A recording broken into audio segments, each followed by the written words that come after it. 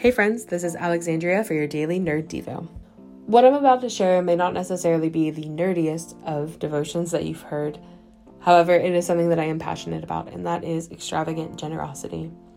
The other night, I was with a friend of mine, and as we sat at her kitchen table eating spaghetti that she made for myself and her children, and making bundt cake, we chatted about a family in our church who every week invited people over for a meal after Sunday service. And it didn't matter who was invited, if they had anything that they could bring or offer. This family truly just wanted to host. And every single week, they had an amount of people that would seemingly be impossible to feed, anything more than something cheap and easy and quick. But every single week, they prepared an extravagant meal for all those invited.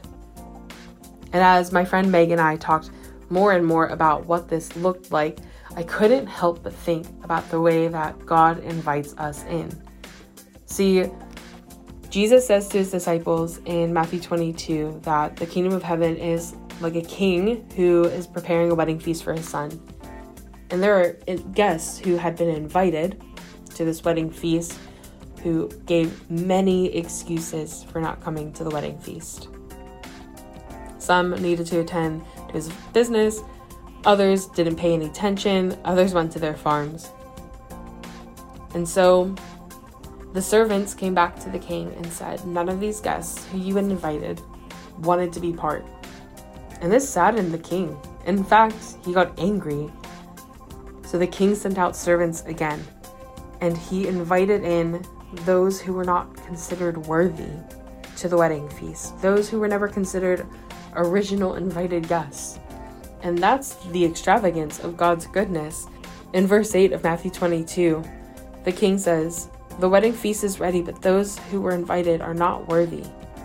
Go therefore to the main roads and invite to the wedding feast as many as you can find." And so the servants went out into the roads and gathered all whom they had found, both bad and good. And the wedding hall was filled with guests. See, this wedding feast had been prepared for those who were invited. And they gave many excuses for why they couldn't come. But the king wanted the wedding to be that of a celebration. And so he invited as many as he could find. And even those who were invited at that point had nothing that they could offer, but they were part of the wedding feast.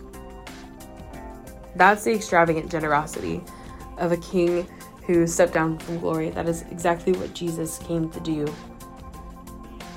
And he came from his throne of glory in heaven to be born on earth as a sweet babe, knowing full well that he would be betrayed and he would be given up by those he would call close friends. But he still invites us in. And we've nothing really to offer a king who has everything. But he invites us in to the wedding as guests and as friends. So, as we prepare for this Christmas season, I want you to turn your eyes and your focus on that. God has invited you into a beautiful relationship.